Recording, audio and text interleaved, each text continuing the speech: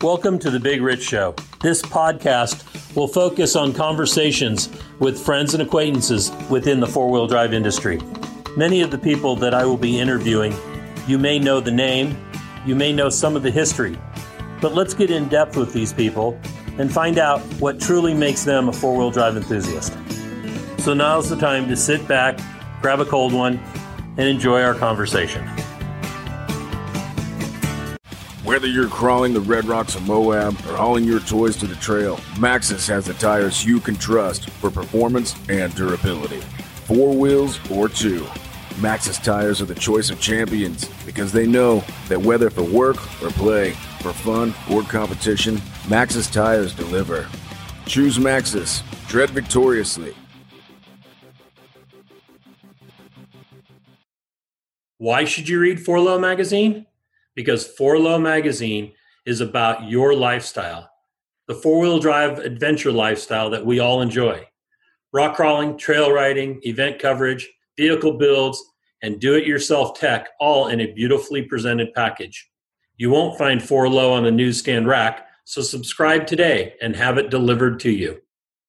On today's episode of Conversations with Big Rich, we have Alan Woodson. Alan is Axis Fab out of Virginia, I believe, and we are going to talk to Alan about his days of rock crawling. He's one of the OGs, and his fabrication skills and everything that he's doing. So, Alan, thank you very much for coming on board and discussing your life with us. Yeah, thanks for having me. Yeah, no worries. So let's jump right in. And where were you born and raised? I was born and raised in Charlottesville, Virginia. How close is that to where you're at now? Right now, I'm about 45 minutes from that, kind of southeast. Okay. In an area called Columbia, Virginia. And you're in a kind of rural setting now, aren't you? Yes, sir. I moved my business and my personal space into one on a large farm. Well, I shouldn't say large farm. Large enough for me and my daughter. Perfect. And teaching her the good life? Yeah, I think she's teaching me. Really? That's awesome. Excellent. So let's go to those early years. Was that Charlottesville, that sounds like it's a little less rural? Yeah, Charlottesville's I guess it's smaller, more quaint than Richmond, Virginia, being the capital, but it's mostly dominated by University of Virginia. Okay. The college, So that's probably got some pretty good population to it then, because most colleges like that or universities are going to be in the neighborhood of 40,000 people or so. Yeah, I would say it's much. Yeah, it's a big little city. Big little city. There you go. And what was it like growing up there? I think it was very family oriented for me. I have a lot of cousins and brothers and sisters. It was, very family oriented for me. So my family all around me growing up. So we got in trouble together and experienced a lot of stuff together as a family. So I would say that would be the emphasis is family. That's what it was like, having a lot of family around. That's always good. So you said getting in trouble. I'm assuming you mean more like finding things to get into? Well, it was a big little city, so it was rural on the outskirts of it. So we would explore a lot and find ourselves doing some pretty interesting things, both, off-roading where you shouldn't be and that sort of thing. So when you were growing up, what did you start with? Like Tonka trucks, bicycles? Did you get into ATVs early or motorcycles? Oh man, all of the above. I actually just having this conversation the other day with somebody like, where does this come from? How do you grow a love for what it is that you do? I was like, well, I never thought of it that way.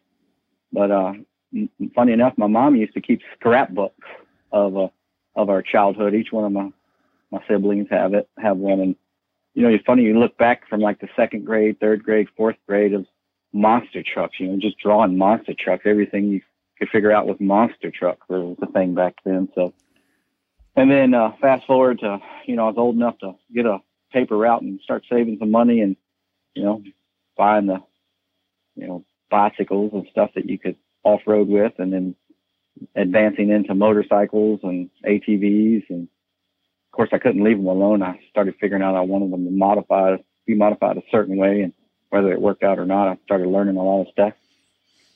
That's kind of where it started from there. And eventually, you become the age of driving, and probably wasn't interested in a vehicle unless it had four-wheel drive.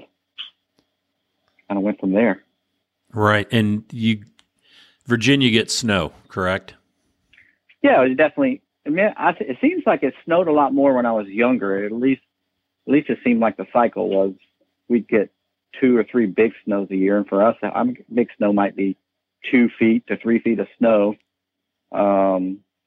every couple of years. But yeah, we definitely get snow. I was not like out, in the Northeast, but. Right. So then you're saying bicycles. Was it like a BMX type bicycle? I know you're younger than me, so BMXs were available. That's right. BMX bikes. Let's see, what else? Skateboards. We did a lot of skateboarding when I was younger. Of course, there was no skateboard park, 0 around us, so that's the other thing we got in trouble with skateboarding places you shouldn't be.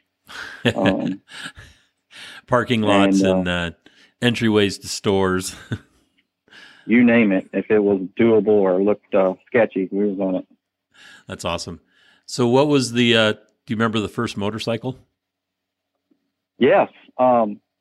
Actually, my first motorcycle was an XR80. I kind of borrowed it from my cousin that lived about 1.5 miles, 2 miles away, and never returned it. Anyway, I got quite a bit of trouble with that again, riding at places you shouldn't be in the inner city, then out in the parks and stuff when nobody's looking. So but it was that was my first. In trouble because you were not licensed? Well, it's an XR80. It's an off-road bike, Yeah, and it's not like out west or some of the places I've experienced since where dirt bikes and the off-roading is more a part of life, and everybody's got access trails or something in their backyard. Right. Out here on the east, and especially in Charlottesville, there's little to nothing to do unless you go out into the county, which for me when I was growing up wasn't really much of a resource to do that. So I found my way finding trails in the outskirts of the city, you might say. Did you stay off golf courses? No, they were all fair game. Golf courses. Okay, that makes yards. That makes a little more sense then. Okay. Yeah. And what kind of tinkering did you do? Well, when I'm in dirt bikes, basically it was suspension, learning about, just trial and error, figuring out how to make them work better. For me, limited experience. It spent more time apart than together. Once I figured it out, usually I made them go faster and get better traction. I don't know. Come to think of it, I think we're always tinkering with exhaust and carburetors, trying to get more horsepower out of them, and doing that sort of thing. It was the 2-strokes. When I got into the 2-strokes, of course, my first few were 4-stroke. 2-strokes were a lot of fun. Figuring out how to get those tuned, and then I kind of just stayed. Once I got a little older and I was able to get out and about, we did find ourselves trail riding a whole lot. I don't know if you've ever heard of the George Washington National Park out here. We right. Take our dirt bikes up there, ATVs up there, and spend almost the whole weekend exploring trails and having a lot of fun up there. And who did you do that with? Oh, man, that's a good question. So when I was younger, I had a friend that I went to school with. His name was Roger Snow. Him and I would go explore a bit. And then as I got older, some of my friends that are still friends today, it's like Scott Jones, Carl Shortridge. I don't know if you know that guy or not. Wild Nut, yep. Kenny Thacker, just a whole bunch of friends that I had, in my mid to late teens, kind of all still friends now, and kind of all advanced together into the off-road world related to four-wheel drive stuff. So if you guys were friends at that age, I'm assuming that you went to school together? No, as a matter of fact, just one or two of my friends that I went to school with, were included in that group. I got started young. I had a full-time job from 16. I guess I might say about 15 and a half, 16 years old. I had a full-time job. So most of my friends were 2, 3, 4 years older than me. Okay. And that's kind of how that. So you're saying Carl's an old man? He's a bit older than me. Yeah, Okay. I wouldn't call him an old man. But if he's not listening, yeah, he's a little bit. He's starting to look like an old man. Yeah. And Scott Jones, I've met him because he had one of your buggies or was spotting for you, correct? Yeah, Scott spotted for me a couple times. He goes all the way back. It's funny. Scott bailed us out. Our whole group kind of went with me the first time I went and did my very first rock crawl up at competitive rock crawl at Paragon. You remember that park up there that Kyle had? Yeah, went up there for the very first car that I built to get into the unlimited class. The day before I was practicing on the comp course and just wasn't wearing my seatbelt correct and new car blues, and ended up rolling the car and knocking myself out and breaking 3 ribs because I wasn't wearing my seatbelt correctly or the harness correctly. And Scott and let's see, do you remember Mark Smith too, right? Oh yeah, absolutely. Mark Smith was my spotter. I'm on the phone here, bud. The dogs are getting excited. I need to quiet down here for a second. No worries. This is why I edit everything. Yeah. So Mark Smith and Scott, who just came to spectate. Scott got in as a spotter and drove the car because I was in so much pain from the broken ribs. I actually had one of the ribs that it broke and then overlapped itself. You know how they kind of push down out. Oh, damn. Yeah, it was rough. And so they had fun working with the car, and of course Paragon's got some really awesome terrain up there. So yeah, then and you built that car. You built that car from scratch? I did. Yeah, I sure did. I built that car. Actually, that first car that I put together, I bought a bare chassis from oh man, what was his name? Grady. I can't remember. Grady Off-Road out west. Oh, Grady. Okay, yeah. So I bought that car from him, or should I say a bare chassis. Okay. And then I built it out myself. And not that he builds an inferior product or anything, but I found a lot of things that weren't useful to me and figured out, I need to learn how to build these things myself. That's awesome. And yeah. So let's backtrack. I got you going too soon. We'll get back to that chassis. What was you said you were working full time. What kind of job were you working? Let's see. When I left school and started my first full-time job, I think I was doing construction. I was a laborer on a construction. Let's see. I'm trying to remember the name of the contractor, but it was a contractor, a local contractor hired me to do basic laborer stuff, and I did that for about a year. And then from there, I went to, let's see. Actually, I went from there to a local lumber yard, building supply company, and started there doing yard work where you load trucks for the day and to carry lumber out to job sites. And funny enough, one day I didn't have a driver's license right out of school, so one guy came up to me and asked me to get in a truck.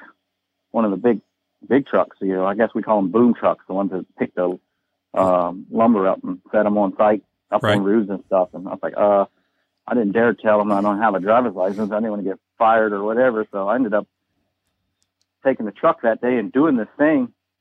And then it just kind of turned into, well, you did it yesterday, so you're doing it today. And I wasn't able to keep that job much longer because that didn't work out. I should have just told them the truth to begin with. So when you were working for the contractor, I'm assuming you're building houses and stuff like that?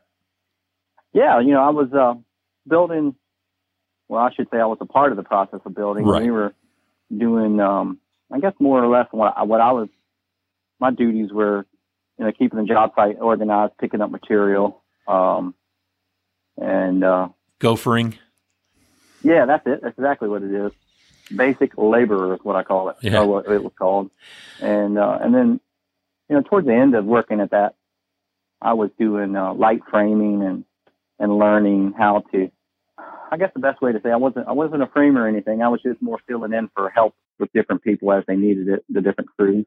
And so I got to do everything from framing to putting roofs on, to putting siding on, just basic, all of it. I was working for the contractor, so I wasn't working for the subcontractor. Okay. So I just did whatever the guy who ran the job wanted to do. So anything that came in, he wanted to speed it up, and me and a few other guys were the ones that were on site making sure that those things would happen at a rapid pace. So out in that area, did the guys pounding the nails, they'd send you for something they needed. Did they ever mess with you guys? Oh, man. It seemed like a daily hazing. Yeah. Because I can remember as a contractor, I was on site one day and I was out there for talking to my foreman for probably an hour. And I said, so what's the new kid doing? He's roaming around in the trailer, the stock trailer. And he goes, oh, he's looking for a box of toenails. And I went, Jesus Christ, that's my money he's making for digging around in the trailer. Get him out of there. I was like, well, I definitely remember a lot of that going on, especially like some of the outhouse shenanigans. Oh yeah. Yeah. So I don't recall some of the things they were done, but I'm certain that as the other new guys behind me came through, I'm certainly passed the torch to them as well. Yeah, it was board stretchers and toenails. Yeah, sky hooks and board stretchers. Yeah, absolutely. So then you're working at the lumber yard. You're driving the boom truck for deliveries. Did you tell them, or did they find out you didn't have a driver's license? So, I don't know. I probably ended up doing that for like 6 months. Oh, that's not off bad. And on. Yeah, it's bad, really. You don't have a driver's license. You're driving these, CDL trucks. And anyway, so the owner of the company came down to see me one day. My main duty was I was supposed to keep track of managing the yard, who comes in and out of it, and verifying, what they're picking up is on it. I forget what they call that. Maybe it's called a gate guard or something like that. So that's what I did in the meantime, and then just filled in otherwise when I needed. So the owner of the company come down and said, hey, we don't have a copy of your driving record on file. Maybe we should have that. I need that for insurance stuff and, whatever. I said, yeah, no problem. I'll go get that for you. And a couple of days goes by. Of course, I can't do it. And I'm thinking, I'm probably going to be in trouble. And I didn't get fired from there. I kind of just gracefully said, I'm going to go ahead and just put my 2 weeks notice in. And, I didn't show up the next day type of thing. And got lucky. I had a guy that had been talking to me about getting into electrical work or helping with those electrical business. So I went right from that job right to the next. So it all seems like it was meant to be. So, or at least supposed to flow this way. That's when I started doing electrical and learning some trades. Did you? That was a fall. When did you get your driver's license finally? I think I didn't get my driver's license until I was 18. It's funny. I've owned up until that point, I probably owned 10 cars, vehicles, and I'm kind of ashamed of it now, thinking about saying it out loud, but I drove several years with no driver's license. Well, full disclosure, I did something to deserve the ability not to have my privileges. Okay. Understood. We won't get into that. Bad boys, what you gonna do? No. It was an innocent mistake. Okay. Nothing funny. I'll tell you about it. It is kind of funny. Okay. So one of my cousins and I while my parents were out of town, thought it was a great idea to hang out all day and do things that kids do when they're unsupervised, experiment with alcohol and stuff. And then we got kind of distracted and forgot that we had responsibilities. We were supposed to take some keys and drop them off at his place of work. And that evening, things should be normal, but we're still making bad decisions. We jumped on one of those, one of the mopeds, and we were going down a one-way street the wrong way, speeding while doubled up on one of those. And we got in trouble. And that led me to having to explain that to my dad. That was a pretty colorful moment. And of course, I got a summons to court, and the judge thought it'd be best if somebody with that colorful of a what would you call that, infractions from that event, maybe they shouldn't have their driver's license for a while.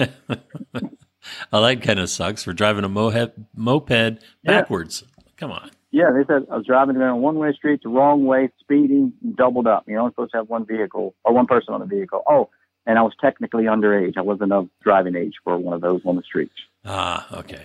But you didn't get deuced. No, okay. I just got tagged, so I couldn't get my license until I was 18. Oh, that's not too bad. Nah, not really. Just doing kid stuff and making silly decisions.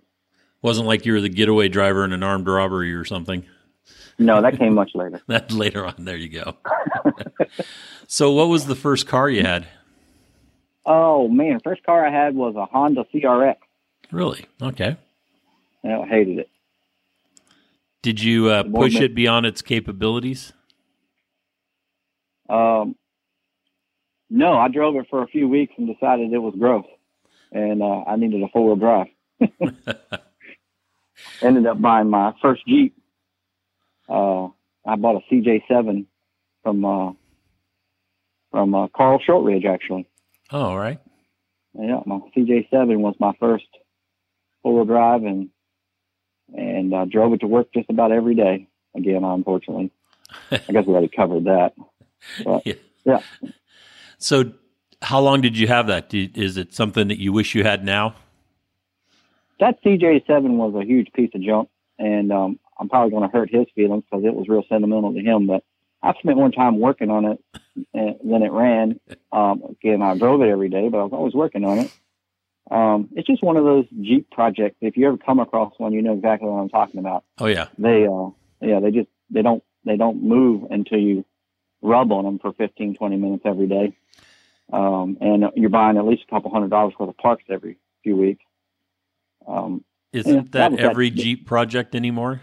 I got lucky. I did come across a few Jeeps that were a lot more reliable than that. But that first one, maybe it's because I was young and money was hard to come by that it felt so painful. But that particular one, I remember being a huge headache. But then the few after that, I had good relationship with. Excellent. And did you ever get into the full size, like square box Chevys or anything? Oh man, did I?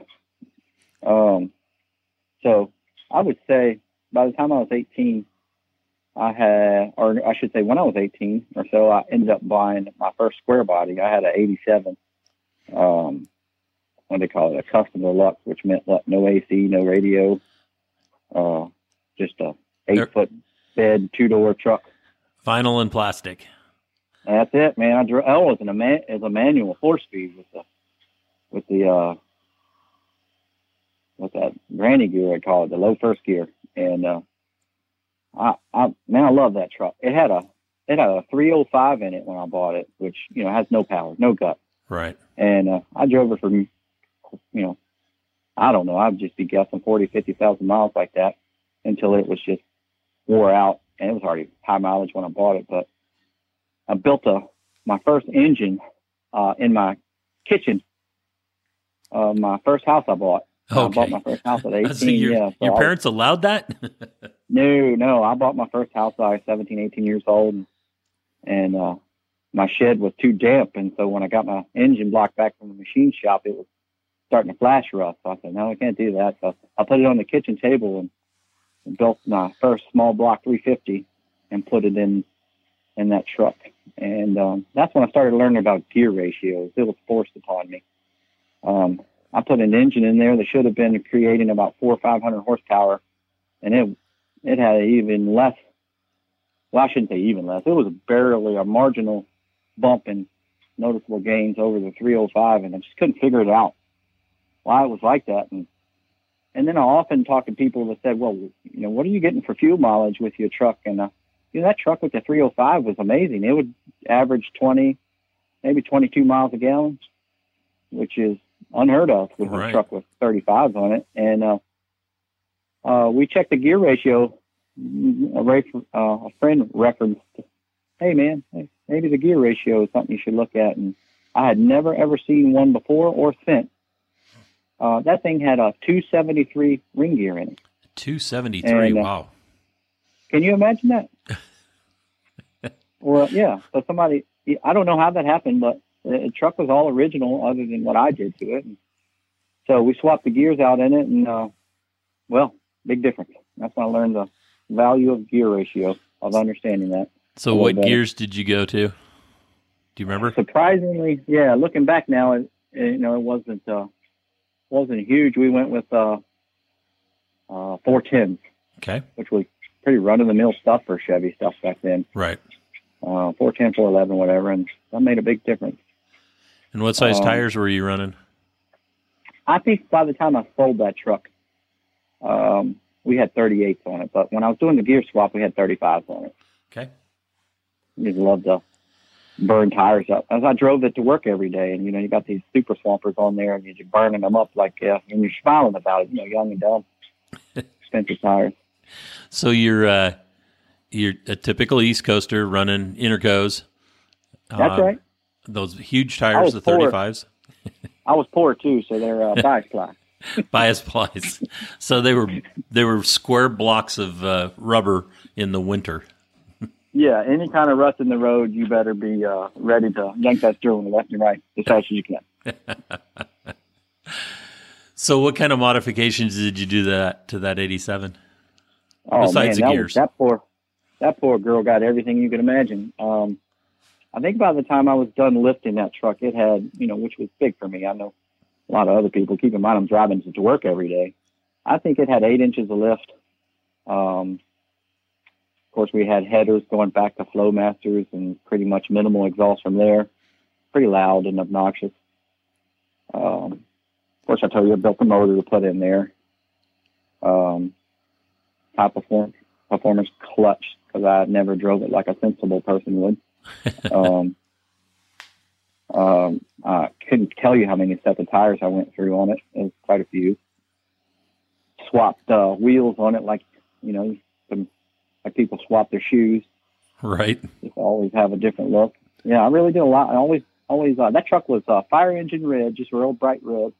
Never really was in love with it, but I kind of missed that. That's one of my top favorite trucks, that particular first square body I had. I can understand that. I had an 86 Chevy 1-ton short bed, 4-speed, that I just absolutely love that truck. It probably helped that it had 49er colors. It was red and gold. So. Yeah. So then, what when you were in school, you said you got out like at 16 or so. Yeah. You didn't play sports, or then you were probably doing your own thing. Yeah, I was playing sport. Okay. I was football was the only thing I was into. Kind of went through that phase. Kind of short. I didn't get to play football a whole lot before I moved on, but I did football. I was actually doing really well in school. I was doing stayed on the honor roll most of the time. Nice. Stayed pretty busy. And you just made that decision. It was time to go to work. No, I think I mentioned I got in some trouble. Oh. And yeah, okay. Got in some trouble with some school things, and I don't remember how one thing led to the other, but they felt I was a little too mature for school. I should move on, so I did that. I took their advice and got my my diploma and moved on and started my life. Okay, fair enough. So then you're working at the lumber yard and then an electrician. How long were you working as for the electrician? That was the start of a pretty long career. I definitely learned a lot from that first guy. He was a good friend, and I learned the company that I worked for was a small company. They did electrical work, heating and air, and I learned how to install heating and cooling equipment at just a helper level, if you will, from there, but enough to see that I was interested in it. So moved on to a few other places I worked where I learned more, and I ended up going back to trade school and got my, I guess, what do they call it, apprenticeship program all the way to the master's in electrical, heating and air, mechanical, plumbing. And, I ended up working in that field or career for 25 years. Wow. Or 20 years. Okay. Somewhere between 20 and 25 years. And I wouldn't say I always did that. In the early years of electrical work, that was probably a 4 or 5 year process, learning everything I wanted to learn about a career in that. I didn't really choose it. It chose me. So I just tend to try to excel at whatever is in front of me. And so in that process, one of my favorite jobs I had was sign work. I actually did electrical maintenance and repair and installs, and then it moved to manufacturing, which is where I learned a little bit about fabricating. We used to build signs and install them, travel all around the Virginia area, working on high-rise signs, storefront signs, neon signs, fluorescent signs, and that was probably one of them. So a lot of sheet metal. Yeah, a lot of sheet metal work, frame work, TIG welding, MIG welding, aluminum. We ran a CNC machine, cut our own. I guess we call them letter backings. The traditional signs you see on a storefront when they're individual neon signs. We would make each letter, hand form them, fit them, have the neon glass made, fit them with that, transformers. It was real fun. I enjoyed that. That company ran into some trouble, and I moved on. Actually ended up doing something real short that was interesting, was well drilling. I ended up doing working for a EPA contractor well drilling company. They do monitoring wells for groundwater at different places. The most popular one was gas stations, monitoring gas leaks. That's when I learned a lot of sketchy stuff goes on at gas stations and how much they're allowed to leak before they're a problem. I did that for about, I'll just say a short term. And we also drilled well water, for residential, commercial, drinking water. What else did I do after that? That was probably the most horrible job. I learned a lot, but it was just a terrible job. Was that why was that? Was it because of the style of work, or just something you really weren't that interested in? Well, I definitely wasn't interested in it, but anything mechanical with engines or, welding, I was also, keeping the equipment running and stuff. So, just in general, oil rigs, any kind of well drilling period is pretty rough work. And it's pretty intense. You usually don't work at a slow pace. If you're wide open, drilling 400 or 500 foot is nothing like drilling the thousands of feet they do with oil rigs, but it's still a similar process. So it's pretty labor intensive, and I don't mind it, but it was just hard work, dirty work, and wasn't my thing. Right. What came after the well drilling? I went back into that electrical and heating and air career. I didn't leave. That's when I didn't leave it no more for a long time, and advanced pretty far. Somewhere in there, I started. Went to work for a company where I was supervising and running 10, 11 crews, and divided up into HVAC, electrical. What else did we? We did plumbing and mechanical stuff as well for commercial, mostly residential. That was a fun job. That was a family-owned business. We had a good relationship with them. But ultimately, in the meantime, I was also doing this off-road stuff behind the scenes and working full-time during the week. For me, I was averaging 40 to 60 hours a week there. And then also, when I wasn't doing that, I was working in my own shop at home, building these off-road cars and figuring things out and competing. Everything was kind of going on all at once. And at that point, were you calling it Axis Fab? It's funny. I didn't call it anything for the longest time. I was just doing what I needed to do to keep competitive and advance to get to the next hardest obstacle, and ultimately competing. Which I guess you have experience with. That's when I met you. We went straight into the unlimited class and was running, as competitive as we could. So I think then it was no name. It was just me. And some of my friends would have me do mods for them and some other people along the way, build things for them.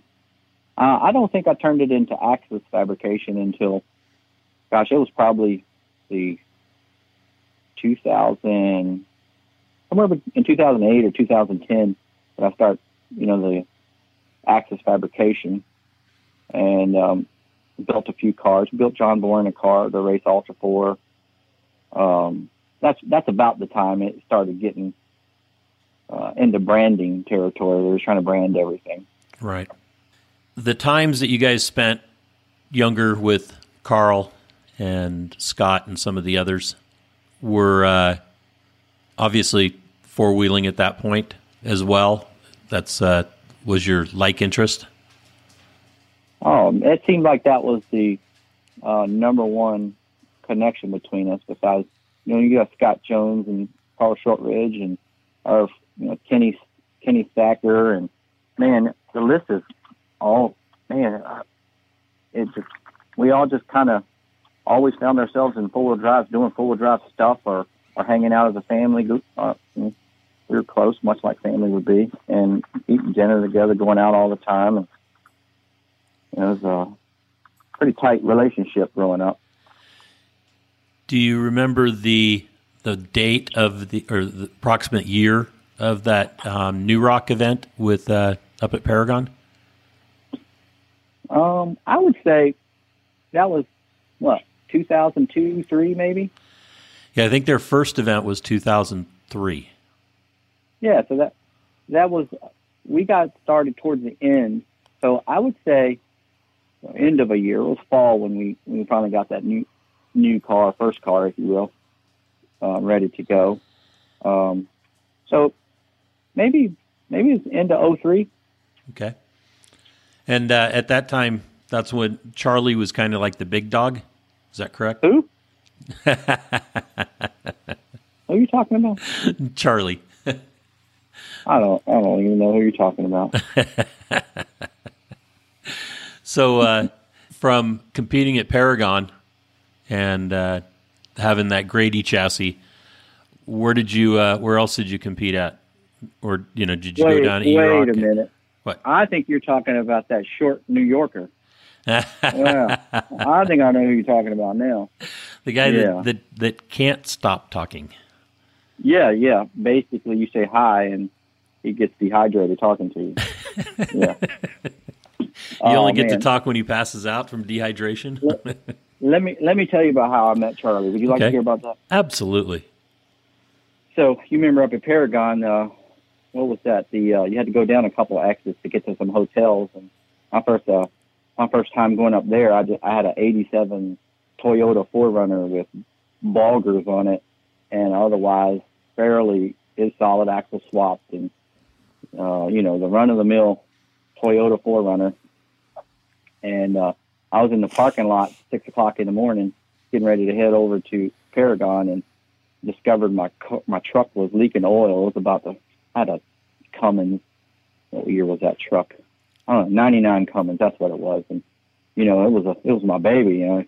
Back then diesel trucks, well, still are extremely expensive. Something's wrong, you get scared, right? Yep. And so I'm in the parking lot looking at this oil drip on the ground. It's about the size of about the size of a melon in diameter, and that's a lot of oil to me. I'm scared, right? And he comes over, walking across the parking lot, sees me on the ground. What you doing? I said, man, there's oil leaking out of my truck. I'm trying to figure out where it's coming from. And he's like, he notices I got the off-road truck on the trailer. And he's like, well, where are you going? I said, man, we're going to this park called Paragon. Never been there before or whatever. And so he's looking at the oil on the ground. Oh, man, that's not a big deal. Just get the truck started up and head on over and have some fun. Don't worry about trucks with old. These diesels leak oil. Don't worry about it. And so I was like, huh, okay. So he disappears into the darkness, and I just didn't think nothing of it. And later, halfway through that day, I'm over on a trail, me and a couple buddies having a good old time with their, dual cases going real slow. And here comes this tube chassis monstrosity thing that, I don't know, I think he built it himself or something. But either way, it was pretty cool to me. I'd never been around one of those before. And here, lo and behold, there's the same guy, Charlie. Met in the parking lot, and he's like, hey, you want to go wheeling with us down some of these trails? I didn't think that through at the time, hindsight. I realized I became his support truck. Yeah, we ended up wheeling together the whole weekend. Basically destroyed my 4Runner. It was no longer, I think we burned the clutch out of it that evening and had to put a clutch in the parking lot. Went back for it the next day, still trying to keep pace with these guys. And these built, tube chassis and stuff, and burnt the clutch out again. And I think that was the last time I took that vehicle anywhere. I think that's when I realized I needed to be doing some, I was really attracted to the hardcore stuff. And that's how I met Charlie, listened to him all day. And Charlie's actually a really nice guy, very helpful, really a good advocate for off-road community, as far as, I think as I look back, he really, really makes sure everybody's a part of the experience. And as much as he talks, got that big bravado attitude, whatever you want to call it. He's a real good guy. Yeah, he was pretty instrumental in the first New Rock event. It was myself and Bob Rogie went out there to help the Kyles put that event on and kind of show them, right. Show them the ropes. And right. the competitors all thought that we were just trying to make them look foolish, and that we had set up courses that were completely undoable, and that we were, and we were telling them, no, these are the kind of courses that you'll see out west. In fact, probably not as tough as we do out west. And they were not happy with it. Vic Carroll from Advanced Adapter had talked to somebody that night in the restaurant there at that exit that you were talking about, one of the hotels. And a couple of the guys were like, yeah, those guys are just trying to, destroy our rigs and stuff. And Vic told them, no, this is what they, this is how the courses are set back west too. And so I had a driver's meeting again on Sunday, which I rarely ever do, but I had to explain to everybody that, we weren't trying to damage them. We weren't trying to, we're just trying to give them the experience. And Charlie spoke up and said, you guys need to quit bitching, you just need to get out there and wheel. This is stuff that, they do all the time. And everybody got the hang of it after that. The second day was much smoother than the first, but it was pretty brutal the first day. Yeah, I definitely remember the learning curve, and maybe that's what these guys were experiencing. Was you can go drive these trails all you want to, and you can say that you ran an obstacle a certain way, and you completed it, and you're just as good as the next guy behind you, and the whole thing. And then, but the moment you set cone, and you have to go a very specific way, or else everything changes, and that's probably what sets a lot of people apart in both the frustrated category and the ones who are really rise to the challenge and figure out how to become a better driver. Staying between those cones, and I don't know. That's kind of my take on it. I can see how those guys would get upset and trying to figure out how to take an easy line around something versus, oh, nope, you got to stay right here and learn how to drive between these cones. Exactly. Yeah, I think that the competitive scene really did forward the ability of a lot of drivers out there. Not only just the technology in the vehicles themselves. Because I mean, look at what you guys are all building now compared to what was being built back then. But also, the being able to look at the terrain and then realize, figuring out a way to get through there. And because I know that a lot of people have told me, when they first come out to an event and they look at the cones, even in areas that they've wheeled before, and they may have competed before, but they look at it and like, what are you doing? You on drugs or something? How do you, how'd you come up with that? And it's a little different, like out at Roush, where everything is concrete and you're pretty limited on what you can, that you can't really have anything you haven't done before. You just got to tie them together differently, basically. Well, that's a really interesting way to point out, the difference between man-made courses and natural courses. The concrete courses that they have up there are super, it's great. I think all my experiences there have been great. I like the traction. I like the lapper traction occasionally, the steep inclines and off-camber stuff, but nothing compares to having a comp on natural terrain, especially the East Coast terrain that you might find reminiscent of Paragon and some of the other trails that we had access to up there. The Roush Creek their comp course is awesome. It's really hard to raise the bar for what these cars can do until you get on some of the natural terrain that all too well. But yeah, I agree. While the concrete courses are typically easier for us to set up and deal with, recoveries and all that kind of stuff, because you have the access. You're not picking. It's not in an area where you can't get to a car. I still prefer the natural courses over the man-made myself. We try to avoid the man-made now. Yeah, I definitely have an appreciation for the concrete, having lived that evolution. I feel like when I was, still figuring it out, that Roush Creek was instrumental to, just figuring out angles and, really dialing the car in. So I still think that Roush Creek, that comp course and other concrete courses are very, very useful for tuning a car.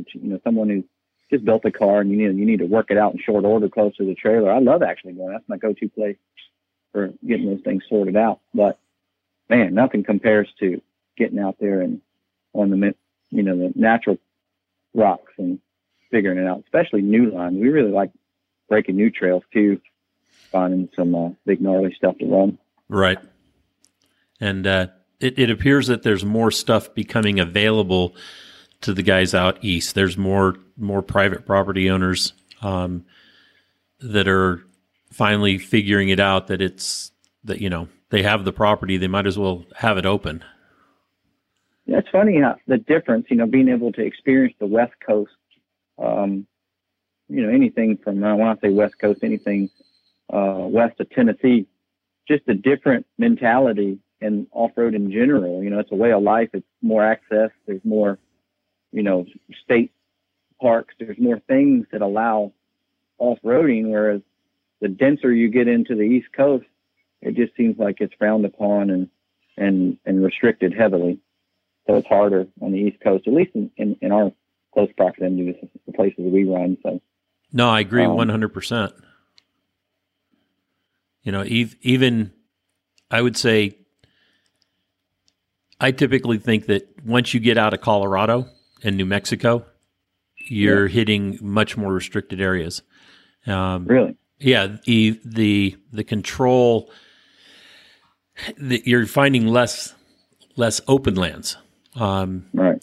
So it's people having to build those parks. On the West Coast, there are, if you take the west of the Rockies, everything is, there's open OHV areas that are controlled by Bureau of Land Management, like what we have up in Rangeley, Colorado, or down at the Hammers, or the state parks in California. There's all sorts of those areas west of the Rockies, and east of the Rockies, that stuff, definitely disappears, and we're all on private property where, somebody's talked their friend in, some rancher dude or something like that says, hey, you got this canyon, you got this set of rocks back here that's no good for running cattle on or doing anything with. Let us go wheel it. And then eventually it turns into a park. And that's it's really fortunate that people are okay with that. Yeah. Yeah. I remember my first time out to the Hammers, and actually I went out there the first time with my buddy Jeff Stoppard. Not sure if you remember him. He's been to a few events with us, but Jeff's a 6'3", 350-pound, extremely enthusiastic guy. And we went out to the Hammers one time, and we were running trails, and we're used to like everything. These trees kind of tell you where the trail are or where the trail exists. And out at the Hammers, with few people out there, it's hard to know where the good stuff is. But we were like, as soon as you got off the trailer, it's like good stuff here's good stuff there. So we were running what we thought was a trail, and those guys come over and say, listen, man, there's actually a trail right here that you need to try. Anyway, that's when we learned about the maps and knowing the area and all these amazing rock trails out there at the Hammers. Yeah, I mean, you're talking 180,000 acres or something like that out there. It's it's easy to get lost out there. I love it. That's I got a top 5 places in the country that I like to wheel, and the Hammers is one of my favorite. And I guess my second favorite, or actually, you know what? My first favorite would be Sand Hollow Off Road Park. That place is pretty awesome. Yes. Hurricane. Yep. I love it there. And then, all the others, Moab and the Hammers. And I like, when you had that event at Mason, Texas, I kind of fell in love with that place. I haven't been back for recreational wheeling yet, but that place is pretty awesome.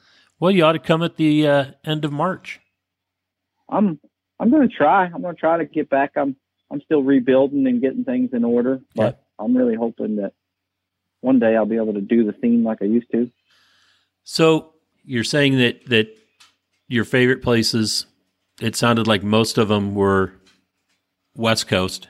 Is that because just the vastness? Because most of the places that we compete or we wheel out here, they're just vast. They're huge.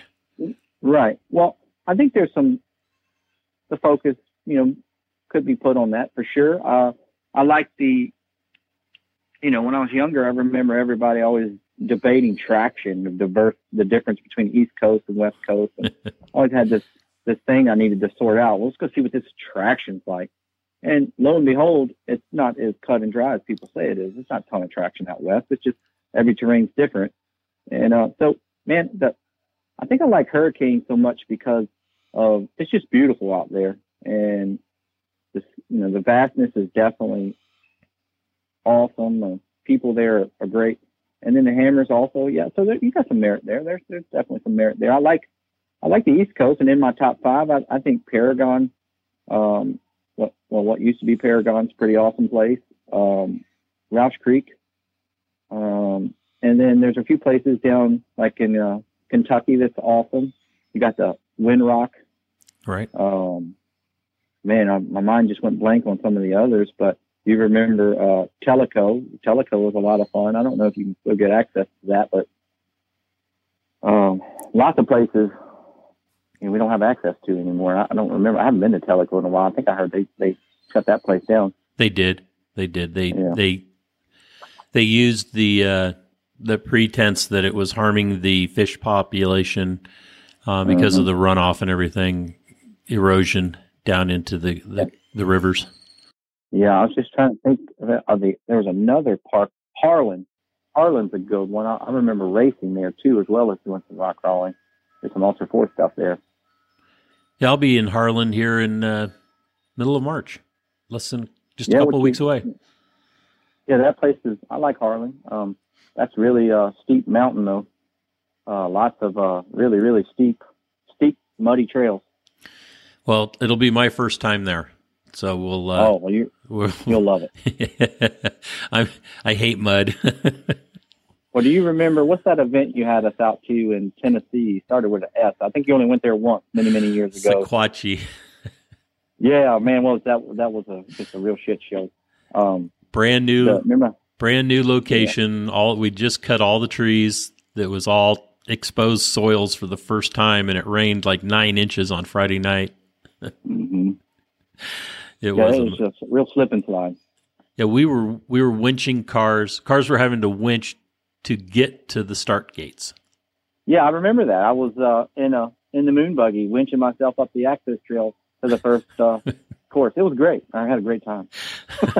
Yeah, I'm sure you did, like everybody else.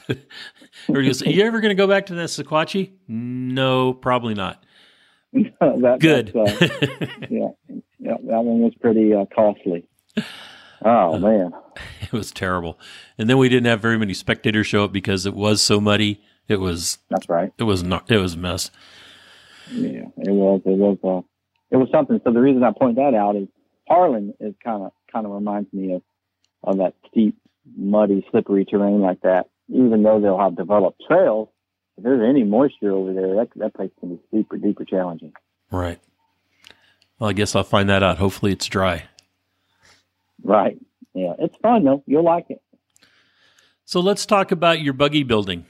And what are you doing now? Are you just doing Axis Fab, or are you do you have another job that you do? No, I'm definitely doing Axis Fab, and I'm in a rebuilding phase for the past, 3-4 years. I guess I originally started by doing what I loved, which was building and modifying and fabrication work, and that naturally went into the need for retail. To build these cars, and you need to have accounts with Advanced Adapters, Fox, you name it, Warren, or places to get winches from, I should say. And so it kind of started accruing all these places, most with buy-ins to get the good prices, and that naturally led me to retail sales. And so started doing retail sales, had several employees over the years. I figured out retail sales, and it's hard to make a living in retail sales. The margins get tight. There's always somebody selling it cheaper.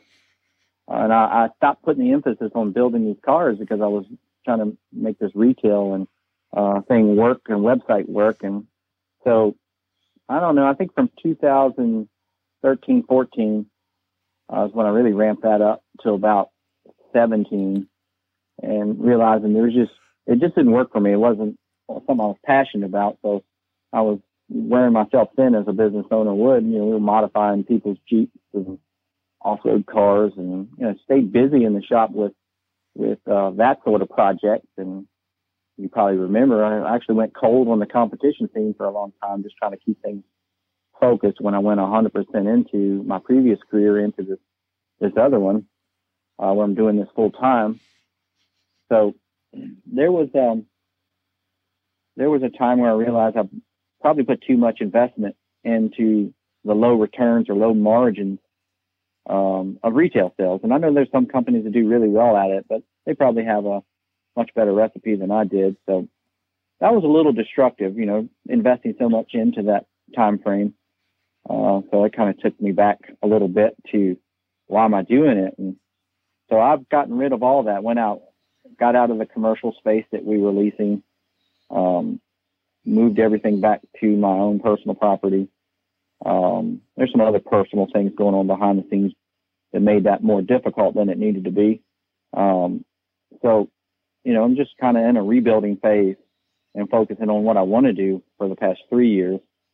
And what I want to do is, get back to focusing on how to build these cars, these unlimited cars and the like, to go further and, grow my knowledge and, push the limits of what these cars can do. And that's what I've been working on. And while trying to develop my new property that I'm at, it's about a 5,000 square foot, some people call it a barn dominium, but I live where I work now, so that's fun. A little bit of sarcasm in there, but it's fun.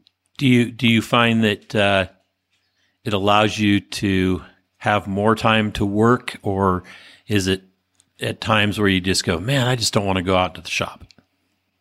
Well, that definitely, it's been a transition for quite a while. Being a single dad, for quite a few years now. And my daughter needing a lot of time. It's hard to find a balance between, trying to get a business refocused in the right direction. And I think the people that build and break barriers in this off-road world, it's a lot like an artist. They really need a lot of time, private time, and to get immersed into what they're doing and, try different things and experience different, for the experience to know how to apply it to these cars and the terrain that we work in. And so, it was just kind of tough. So I'm getting some balance these days where, on a limited budget, being able to get the resources and I should say equipment up and running and everything back like I used to have it. It's coming around. It's taken a lot longer than I wanted it to. And in the meantime, I've had some really cool customers that seemingly were patient at times, and I hope they still are, but still doing some pretty cool projects here and there, while having things move in a healthy, good direction as far as stability. And I think the next year to 2 years is going to be, well, actually, the past 2 years and the next 3 years, I think is going to be just spectacular. Excellent. And your daughter seems to be doing well. I mean, I follow all of the competitors, the guys that have run in our series. As long as that's the greatest thing about social media.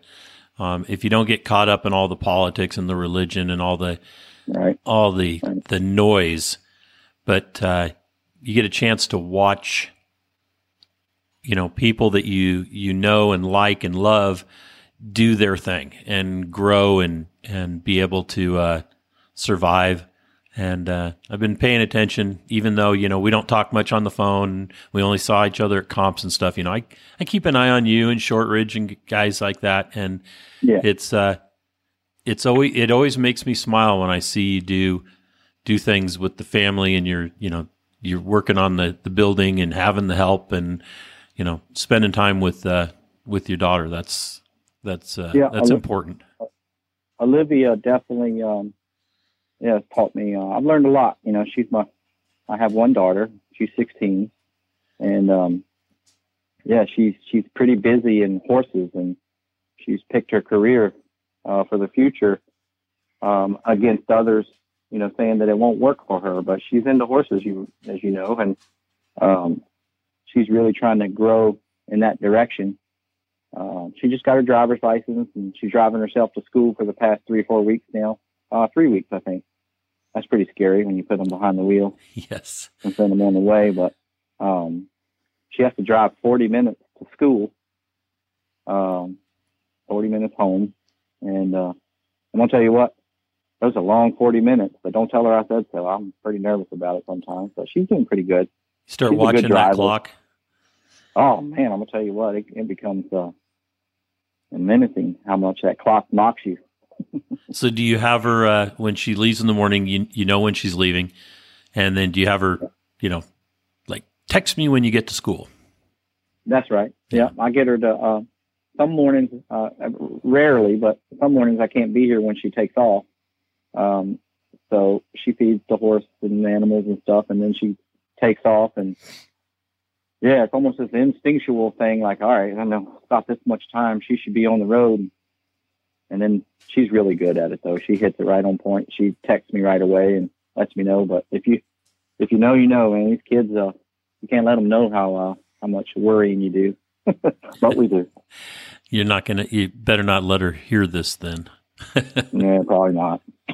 She knows better. She's pretty sharp. Yeah. So then the plans are to keep the Axis Fab going and getting. I know that you have a chassis the single seat chassis, the rear steer that you and David Book were driving. Is that your focus, or are you doing some others? I think I definitely want to see that through fruition. It's pretty funny, back in 13, 14, Jesse Haynes and I were talking about how, the unlimited class is dead. Pro Mod's where it's at. And he's, we're talking on the phone occasionally, like, he's telling me you should build a pro mod. You shouldn't build an unlimited car. And, I was pretty busy running the business. So I was working on my own car in the evenings and on weekends, building, you remember, I think you labeled it or dubbed it the unicorn when it came out, but that Volkswagen air-cooled drag axle. And right. As soon as I brought that one out, you did away with the rear steer point, which was great. I remember that conversation. Oh yeah, I remember that conversation too. Yeah, I didn't come to that conversation with an open mind for the first 5 minutes. And as usual, you did a great job of reminding me of my manners, and it went pretty good from there. I think you even proved me wrong, and complimented me at the same time. And lo and behold, I'm pretty sure we went to beating everybody, even with the no rear steer point. Yep. It was great. So anyway, that car was something I started originally to try to be, drive more interest and help grow the sport on the East Coast, and specifically in the unlimited. Because that's what I like. I started in the unlimited class competing, and I just love it. There's been some bumps in the road over the years, but got another version of that car coming. It's been a little slower than we like, but it's another version coming. Got a couple other cars coming. That Volkswagen car, I don't know if you remember, the engine gave us some trouble, and towards the end there, it was becoming unreliable. But I still have a Volkswagen engine to put back together, and I think my next car that I built for myself will have version 2.0 air-cooled Volkswagen. Rear steer 50 degrees, front and rear. I'm not sure about if I'm going to put the, what we call them axles. I think we're going to stick with the traditional axles for a bit longer. No high heels? But I was just thinking, that's what it was. I think we were joking around about high heels once upon a time. Yeah, everybody on the West Coast is wearing high heels. Mm-hmm. I might try a pair on myself one day. But right now, I think we're going to stick with what I got sitting here on the current car, and then when I build a new one, I might consider doing that. I think they got an advantage in certain areas and disadvantage in others, but lots and lots of things, man, about having adversity in cars and different aspects. I think you put the right driver behind any car and they're successful, right? Correct. So I don't know that one design over the other is going to win the day. I think you got excellent drivers and strategists that know how to be on top. And there's a lot of great ones out there. Absolutely. The top drivers, once they've learned, how to play chess against me, because right. I think I look at the competitions as a chess match. Got it. With the board being the terrain, and then me setting the courses and you guys driving them. And I never look at it as, I want to stop you guys. I want to challenge you guys where you look at it and say, what was he thinking? We'll never be able to drive that. And then you guys figure it out. It's funny you mentioned that. I think Dave Brook and I will have probably talked the most out of all of my friends. And I told him once upon a time, when he was first, getting his feet wet into the competition scene, I said, you're really not competing against these other guys. You really just need to master what's going on in the head of Rich Klein there, and figure out what lines are doable. He knows his terrains, and he knows, at some extent to what these cars can do and can't do. And so we got dummy lines, and you got totally doable lines. You just got to figure out how to do it and use the rule book as the resource to stay within the parameters of what he's thinking. And it's funny to hear you say the same thing of what I said to him, basically. Yep, that's how I look at it, and that's I always have I don't. Somebody goes, well, do you ever drive the courses? Well, no, but after doing this for 20 plus years of setting courses and watching the vehicles drive competition courses, back from when ARCA started, it's a science as well, building the car as it is setting proper courses. That's exactly right. So you look at the perspective of a driver. He's going to know how to get in the car and understand exactly and translate what it is what you're seeing. Like your perspective is, you wouldn't know how to get in the seat and do the same thing in this chess game, as it were, not your Jeep or anything like that, but right. This chess game you play.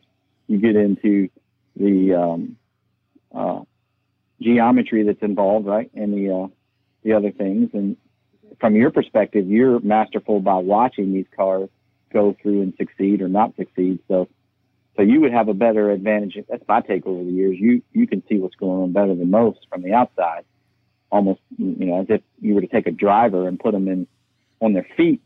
They'll most likely say, "Oh, I think that's doable." You put them behind the wheel, and they're going to make it happen, right?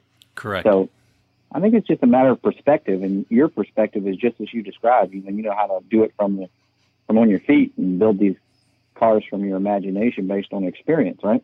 Right. So I'd be a much better spotter than a driver. That's another way to put it too. You know what? I tried spotting over the past few years. You might remember. Yep. And at first, I felt I don't know. I felt like, man, what the hell am I doing? I don't know what to do. Try turning left or something. And anyway, I figured it out. I like doing it. As a matter of fact, I might try to do more of it in the future. I don't know. I think if you know the vehicle and you know the tools and how to get the car to do certain things using those tools, and even though that I'm not a driver, I watch everybody use their tools. So right. I know, when somebody is, turning uphill with the rear steer, and I look at it and go, "Oh, that's the wrong direction," and then they get all cattywampus in there and can't move. Whether I can do it from the inside, but I can do it from the outside. Yeah, it's funny. That's exactly what I'm saying. You sometimes as a driver, you get caught up on my wheels are turning that way, but I really want the car to go that way. And trying to explain that from the outside as a driver to another driver, and you're like, I don't know what to say. You got to use your feels at this point. Yep, you need your tires that way, but the car needs to go that way. And by turning this way, it's going to get it to happen, I think. At least that's what I think from the driver's seat. But, when it comes down to communication, having a good connection, I think one of my struggles was having the ability to connect with spotters and listening to what they see and work with versus knowing what the car needs to get what they want. Right. And I think, man, I'm going to tell you what, spotters are the most undervalued, overlooked resource that's required to do what we've been doing on the previous formats, right?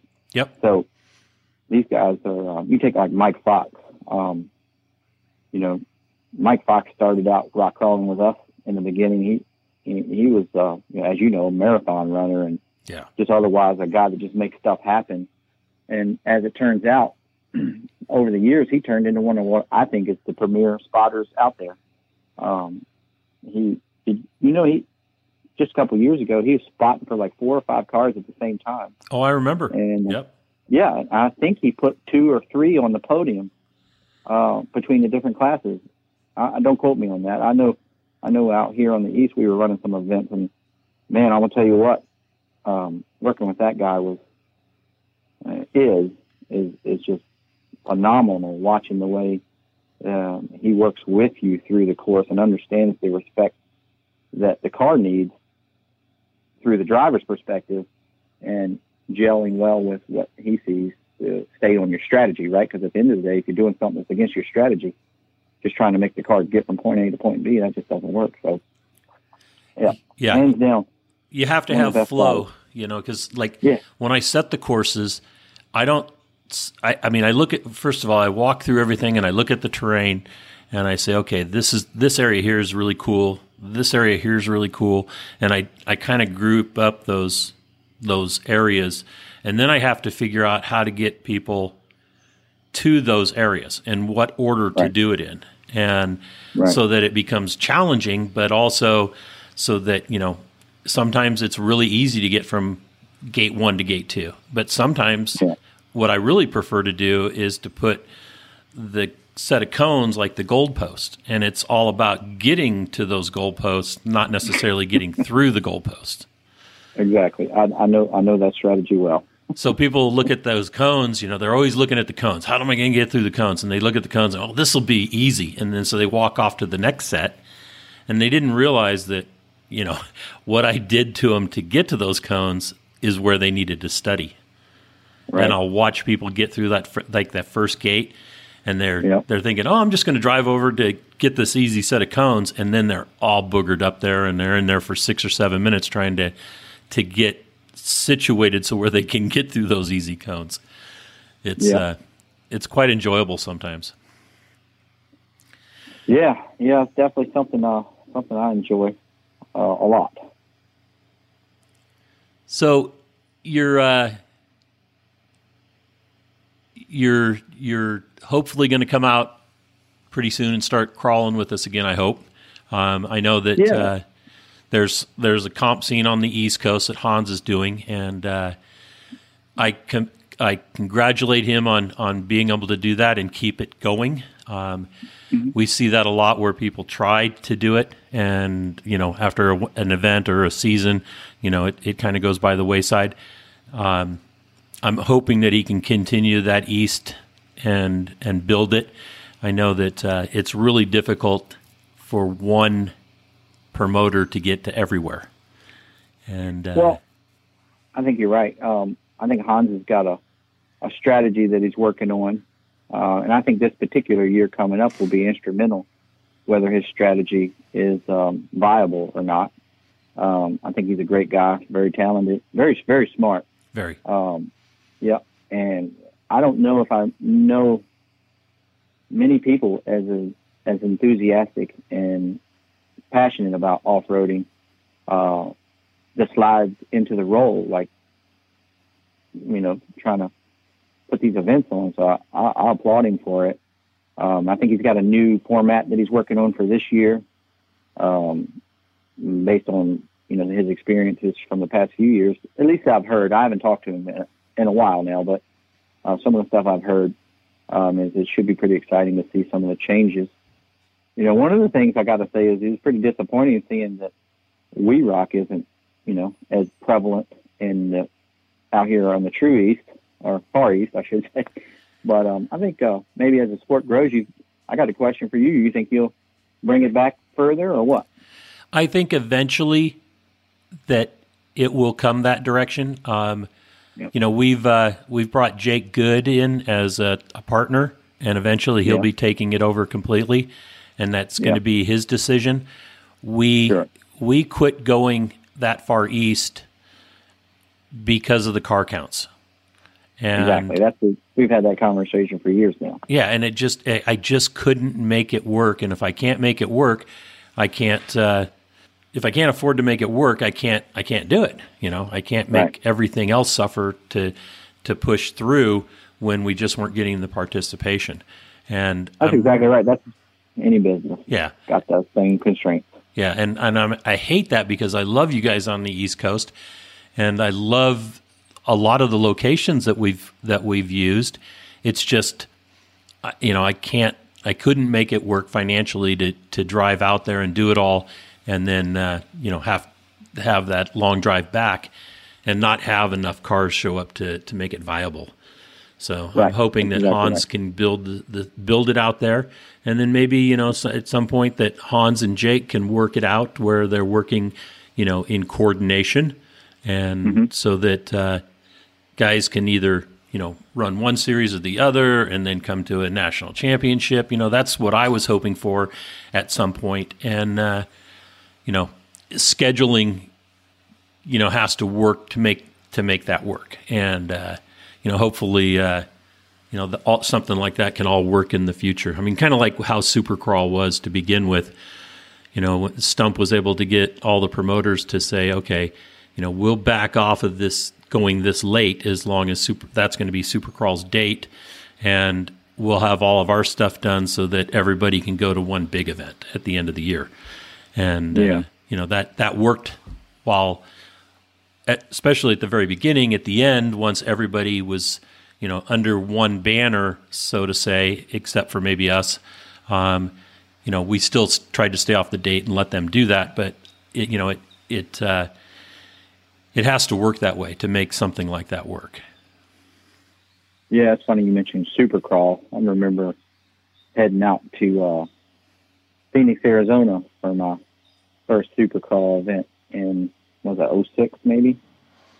When I did that one. What was it? Ranch Pratt owned that, didn't he?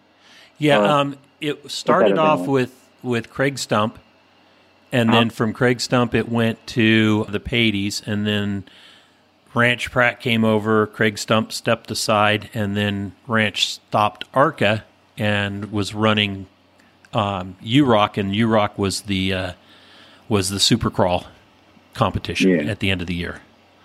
Yeah, I remember that one in Phoenix was pretty fun.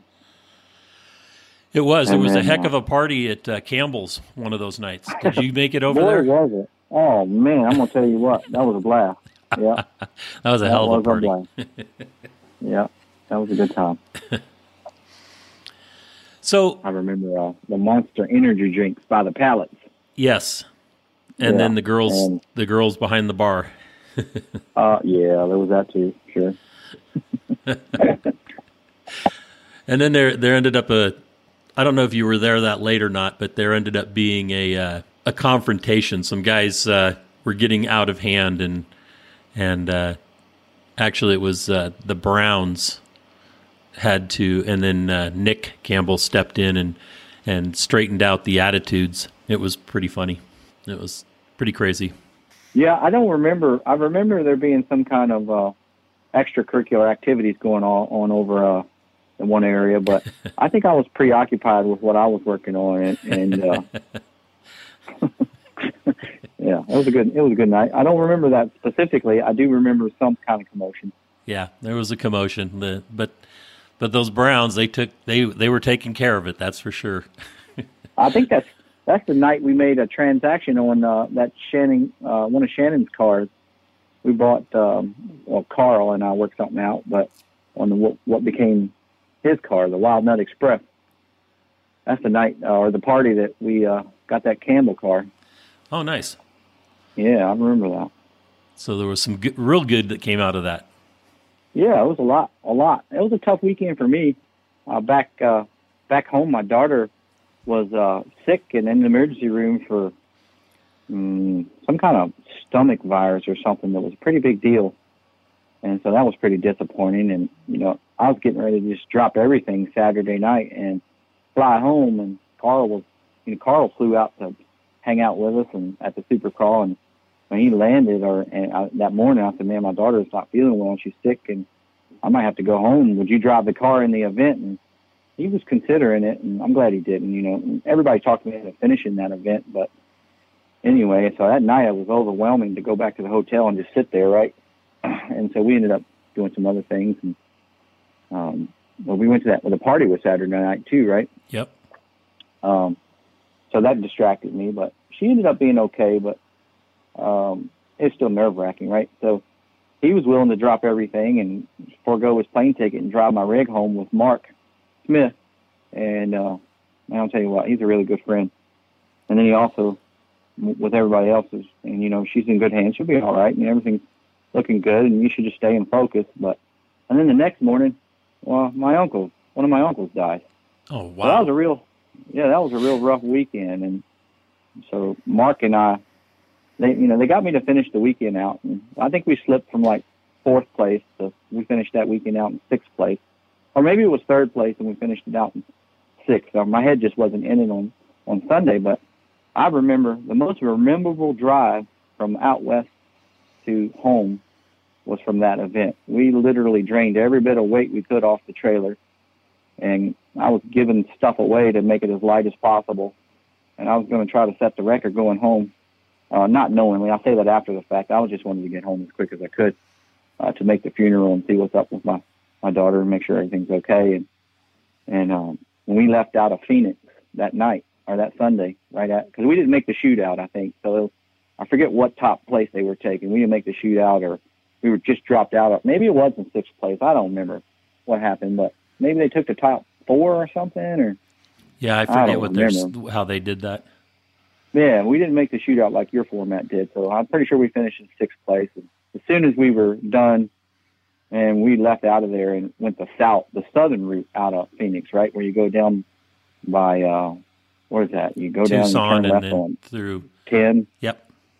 go by Juarez, and man, that truck was running 90 to 95 all the way through that southern route through Texas. And Mark was driving while I was sleeping, and he kept, that truck had straight exhaust. It was a Duramax, so you couldn't let off the throttle without somebody being in a dead sleep, recognizing the exhaust tone change, right?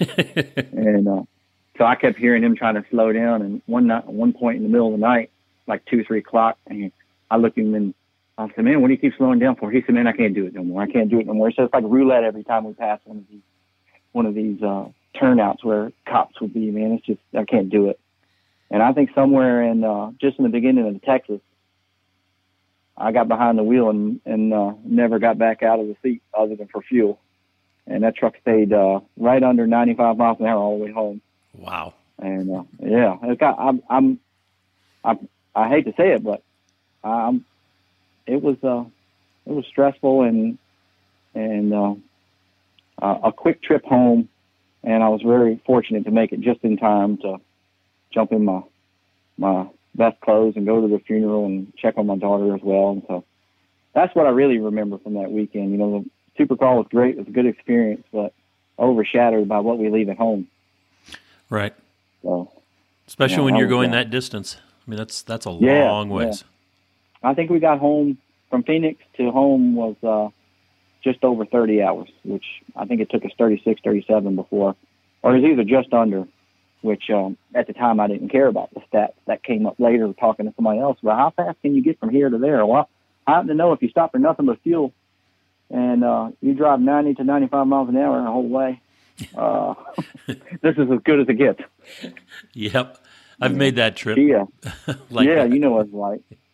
My daughter ended up, that triggered an autoimmune deficiency, which is I learned a lot about it since then, but that sickness that she got, that vicious stomach virus, they say, a lot of people have this DNA or this gene that can be awakened by certain traumatic events or sicknesses. And so she developed celiac disease from that point forward.